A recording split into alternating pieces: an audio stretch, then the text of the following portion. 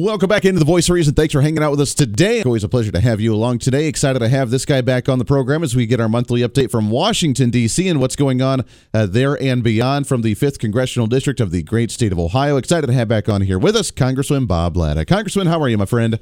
Great. Good morning. Good morning. Always good to talk with you. Let's talk about some of the latest. Obviously, we saw the headline from CNBC just a couple days ago. Inflation going back up again, over 9% again. The Federal Reserve says they want to raise interest rates to continue to battle it. We've gone how many months now with raising interest rates to try and battle inflation, but yet it doesn't seem to go down, while the Biden administration is parading the economy, saying that right now that the economy is doing oh so well. What's the scoop here, Congressman? Well, you got to remember, inflation is only transitory in the president's view, and so there's nothing to see here. Just keep moving on. But you're absolutely right. When the report came out, when you think about cost of living going up to 8.3%, this is going back to hardworking Americans that have to contend with. So, there's a real disconnect with the president and the Democrats, and so their solution, they say, is let's just spend more money. And you just go back again, just not more than a year and a half ago, when they passed a $1.9 trillion piece of legislation on quote-unquote COVID relief, of which less than 10% of us allegedly for COVID, that they didn't pay for. And this is what started the spiraling out of control of inflation and this massive Democrat government spending. And you look at the infrastructure package that they passed, that wasn't paid for, and there's large parts of it that, it's just like pass it on to somebody else. And, of course, then you see the president talking about, well, let's do away with $10,000 of student loan for only 13% of the country. 87% wouldn't be affected by this, especially as the Secretary of Education said when he was asked, what happens to the people that paid off their student loans? What are they going to get out of this? And he just said one word, nothing. And so when you look at the $10,000 for on the student loan, $20,000 for those with Pell Grants, and they were asked, how much is this going to cost? Because, again, they're not paying for this. And they didn't even have an idea. Then they started thinking, well, maybe around $300 billion. Well, the Wharton School came back out and said this could cost up to $1 trillion. So, you and I have talked, what's going to happen is that we're going to pay $1 trillion in interest payments alone in the year 2030 just to pay interest on the national debt. That's not paying it down. That's just to pay interest. Yeah. And I'm going to guarantee you right now we're going to have to borrow money to pay the interest. And when you think about the 10-year, what the 10-year note is right now, and it's what was over 3.4% yesterday, that's all going to get passed on to the consumer because it's going to cost them more to borrow money. The federal government's going to have to pay more to borrow money. And so we're in a real disaster here on the horizon, and the Democrats, it's just like nothing to see, just keep going off the cliff. Keep going off the cliff. I may not be the smartest guy. I never graduated college, Congressman, but I do know that if I don't have enough money to even pay just the interest payments on my debt instead of the actual principal to pay down it, I know that that's a bad thing because I'm going to be in a world of hurt as that balance continues to linger. If we have to borrow money just to pay on the interest payments of the federal deficit and the federal debt nationwide, I am assuming that we're going to be in a bad shape. And at the same time, Congressman, we just read that for the first 10 months of this fiscal year, as we get ready to wrap up this fiscal year in October, that we have received more tax revenue than ever before in American history.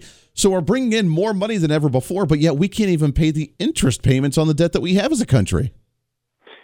Well, and again, what their philosophy is spend it as fast as it comes in, and we can't do that. And again, what we should be doing, and this is a novel thought, which were our forefathers made sure that we did, pay off the debt. But you start thinking about how you're going to pay off $31 trillion in debt. It's unbelievable. But that's what we need to be thinking about is if we have any money coming in that's, you might say extra. I know when my wife and I were married quite a few years back, and there was the house payment, and there was the student loan payment, and there was another payment each month. Yeah. And so you paid all those off, and you said, you know what? If we had a little bit extra, instead of saying let's take a vacation or something, we put that aside and start paying off the mortgage a little bit faster, so we wouldn't have to pay so much in interest. Exactly. But we're looking at a fiscal crisis here because when you think that just the interest payment alone in less than 8 years is going to be in the top 3 of our payments that we have to make in this country, and no, defense isn't one of them. That's unbelievable. It is unbelievable. What's sad to me is that they try to parade it as a great economy because they're seeing all these jobs, which we're still seeing help wanted signs all over the place for restaurants and bars and nightclubs and all these entry-level positions where we haven't been able to fill them since the COVID-19 pandemic, but they're saying the economy is doing so well. We're seeing a lack of a GDP growth because we are in a recession, whether we want to admit it or not, after 2 quarters of a GDP decrease in the country. And yet they're saying going into, I guess it's just the election rhetoric right now, is that the economy is doing great and everybody's having a great time. Well, if you remember what happened at the White House the other day, he brought 1,000 people in, and Nancy Pelosi even had to tell people, "Oh, you're supposed to applaud." Yeah, they couldn't even applaud until she told them to. And so you got the president is trying to make the narrative, everything is great, and I guess they think that if they tell people over and over and over the same lie, they're going to start believing it. But you're absolutely correct what you said a little bit earlier about the Federal Reserve. If the Federal Reserve comes back and raises interest rates another 75 basis points, and we're going to have from 0.75%, another 0.75%, and some are saying they might even raise it a whole point. Yeah. Just look what that's going to do to borrowing costs out there. The housing market's slowing down. That means people, contractors aren't going to be building more houses. People are going to say you can't afford it. Our supply chains still got problems, and those costs are way up. So when the president says and the Democrats say everything is great, we're 55 days from an election, and this is what they're trying to trick people into thinking is that everything is great, but this economy has got real problems.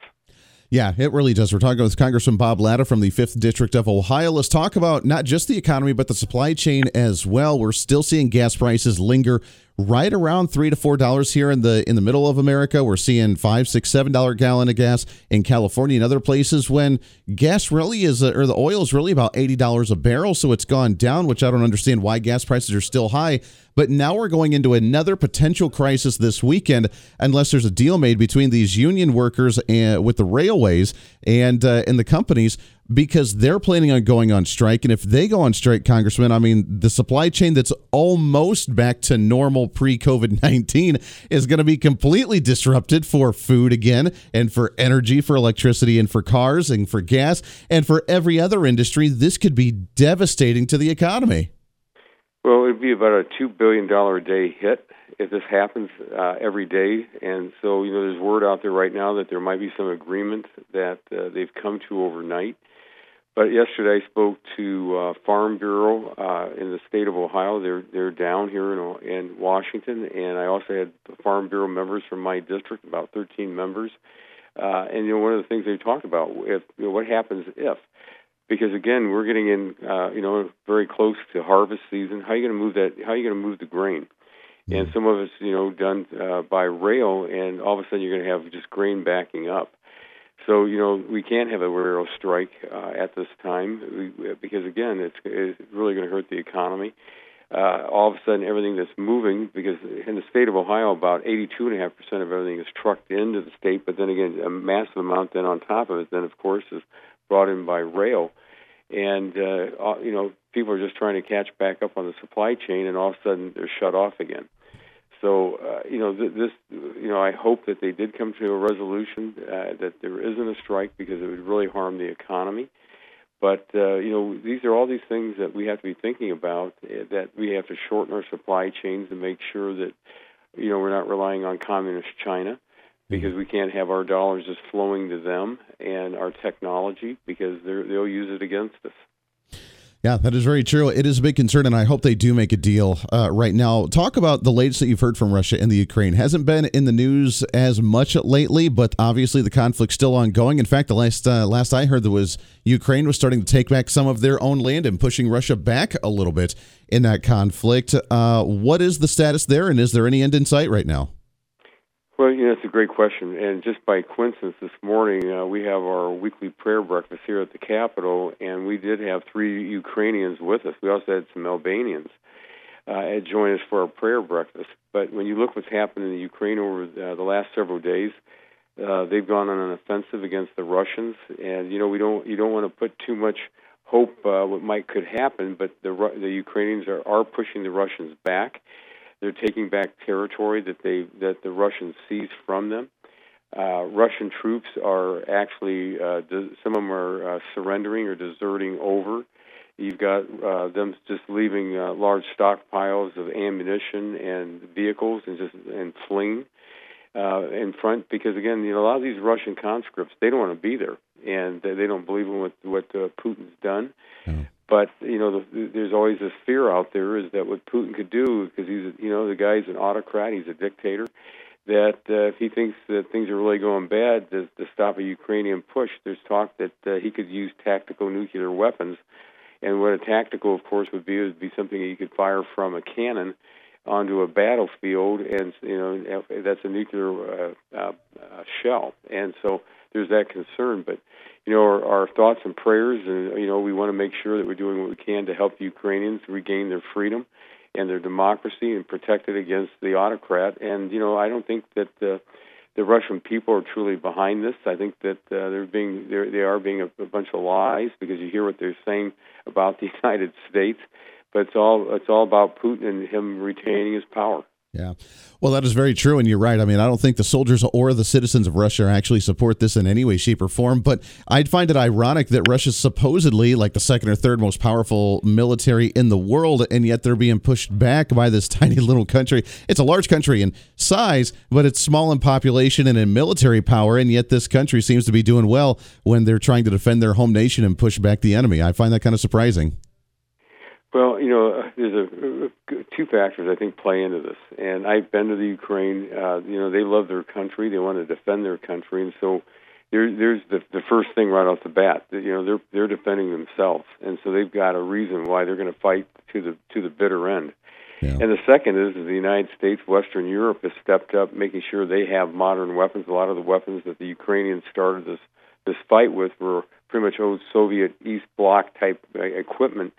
That just could not sustain the onslaught. So when the United States and Western Europe gave much more sophisticated weaponry, we're finding out that especially our intelligence wasn't as accurate as it should have been, because they always thought, as you said, where the Russian military strength is. But really, pretty much what the Russian military strength always falls back on is, well, we're always going to, because you heard a while back Putin saying we're just going to use nuclear. Yeah. And, first of all, we haven't had a war in Europe, in Central Europe since World War II. We haven't had, any thought since the Cold War ended of any type of a nuclear attack. But here you have Putin waving it around now. Is the Black Sea port open right now? I know it was open. They made a deal, but then Russia was wanting to retract that again. But it was relieving some of the global food supply chain issues for a while with that Black Sea port opening up. Is that still open right now? Well, that's another good question, because I was in another meeting with hopefully the soon-to-be chairman of the Agriculture Committee here in the House of Representatives, G.T. Thompson. And he brought up about Ukrainian shipment. We all know that Ukraine is the breadbasket of Europe. Yeah. But there was an agreement that was worked out well over a month ago that the Russians were supposed to let this grain get through. But it's pretty much what you might call a trickle to what is out there, because of course the Russians had destroyed a lot of the port facilities. They've destroyed silos and other ways to transport the grain. So, I heard reports that maybe about only 60% of what they had exported last year would get out. But they're a long way from doing it, because, at any time the Russians say we're stopping it right now. Sure. Last couple questions before we let you go. It's Congressman Bob Latta from the 5th District of Ohio. Let's shift gears a little bit to campaign mode. Right now, you guys are in Washington, D.C., which is a little strange, because usually you guys are on the campaign trail right now. You guys are usually talking to constituents and meeting around and debating and talking to people. But for some reason, you guys are being stuck in Washington, D.C., Nancy Pelosi not gaveling out. Why? I mean, are you guys working on any big issues? Are there any big votes coming up on the floor here soon? Well, of course, the really only big issue that should be a concern out there is the government could shut down on the 30th of the month. And so, once again, because the Democrats did not produce a budget, they did not do their appropriation bills, So now we're stuck in a situation that here we are that they're talking about doing what they call a continuing resolution until about December 16th. Now, the problem with continuing resolutions are exactly what they say. You can't go in and change anything, so if you have a bunch of wasteful spending in there, you're just going to keep it going. And what you need to do is do your appropriation bills way in advance so that you can get in there and take out the stuff that shouldn't be there. And but this is what we're facing again. So there was talk that they wanted to get a continuing resolution agreed upon between the House and the Senate by tomorrow. But the word I'm getting right now is that will not happen. It'll be pushed into next week. So we're going to have to wait and find out if they're going to get this thing done. Otherwise, if they don't get it done, we go into a government shutdown. Wow, this has been the trend for a couple of years, hasn't it? We always talk about the continuing resolution, go to the end of the year, then right around Christmas time, we need to pass this big, massive omnibus spending bill in order for us to keep going, or else we're going to shut down and people are going to die in the streets and they're not going to get their paychecks. I mean, it's the fear tactic we get every single year, isn't it? It's getting to be that way. But again, if we don't do our work, and again, this is what we're here to do, is to get this done. And again, I served on the budget committee years back, and it's important that that there is a budget that's produced, and because that's your blueprint. The budget tells the committees what the overall look's going to be and what's going to be out there. Then each committee does its work by authorizing different spending, but then it goes to the appropriation committee, and that's where the appropriations are done.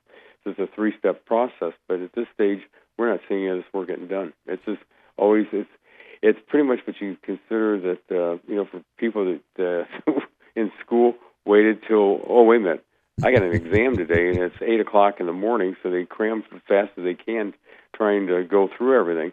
And but here it's like, well, it's almost like if they make it a false emergency, that's like, well, now we got to pass this. It's got to pass, or everything's going to shut down.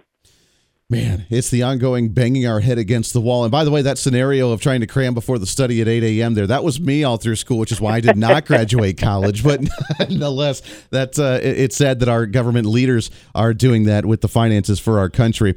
Last question before we let you go, Congressman, but how's the district looking right now when you do get back there and you're able to talk to people and get ready for election season in November?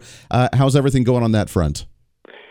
Well, again, I represent a district that has the largest farm income-producing district in the state. I have 86,000 manufacturing jobs, just with everybody else and all the other jobs that people have. But there's a real concern. Again, it's about the cost of living. It's about the supply chain. It's about going to the grocery store and looking what you're paying for bread, milk, bacon. You just go down the entire list. How everything's gone up in cost. People are very concerned about this coming fall and winter because they're being told to brace for maybe 18, 20, 25% increases in their heating bills this fall. And it's all really comes down to, again, this is all because of the Democrats. This is all because the Democrats are trying to kill our energy in this country, and all of a sudden you don't have it. And so, when you have the President of the United States saying that he wants everything to be electric by 2035, you have the Governor of California saying California is going to go all green and electric by 2035, but then you look what happened a week ago when they had 103-degree temperatures. That same governor was saying, wait a minute, don't turn your air conditioners on. If you do, set it at a high temperature. And oh, by the way, if you have an electric car, don't plug it in. We want you to go electric vehicle, but yet you can't plug it in because we have an energy crisis because all of our energy is green energy and it's not efficient enough to try and keep the grid stable. Yeah, that's the world we live in. And to them, that's a success with that news story that we saw a couple weeks ago of, well, we averted a crisis in California because people willingly turned off their AC and willingly turned off their lines of power. That was a success, was that we barely scraped it without blackouts because people turned off their electricity and didn't strain the system. Well, and it goes back to what I said years ago. When I first came to Congress, I served on the Agriculture Committee, Budget, and the Transportation Infrastructure. A lot of these people don't want you to own a car because they even came out in California with us that they're looking at giving you a $1,000 credit for not owning a car. Wow. They want you. They don't want. I've always said they don't want you to own a car. And I said, and just like where you live, it's the same where I live. If you don't have a car or a truck, a road and a bridge, you're not going anywhere. You're not getting to work. You're not moving goods and services. But this is their utopia, is that at some point in time, you're walking. Yeah, apparently we're going to be walking, we're going to be riding horses again, although they create methane that hurts the environment, or we're going to be riding bicycles. So we're going back to the old school ways, apparently. It's Congressman Bob Latta from the 5th District of Ohio. It's always great to talk to you, my friend. Keep up the fight in Washington, D.C. We'll get you back on here again real soon. Have a wonderful day.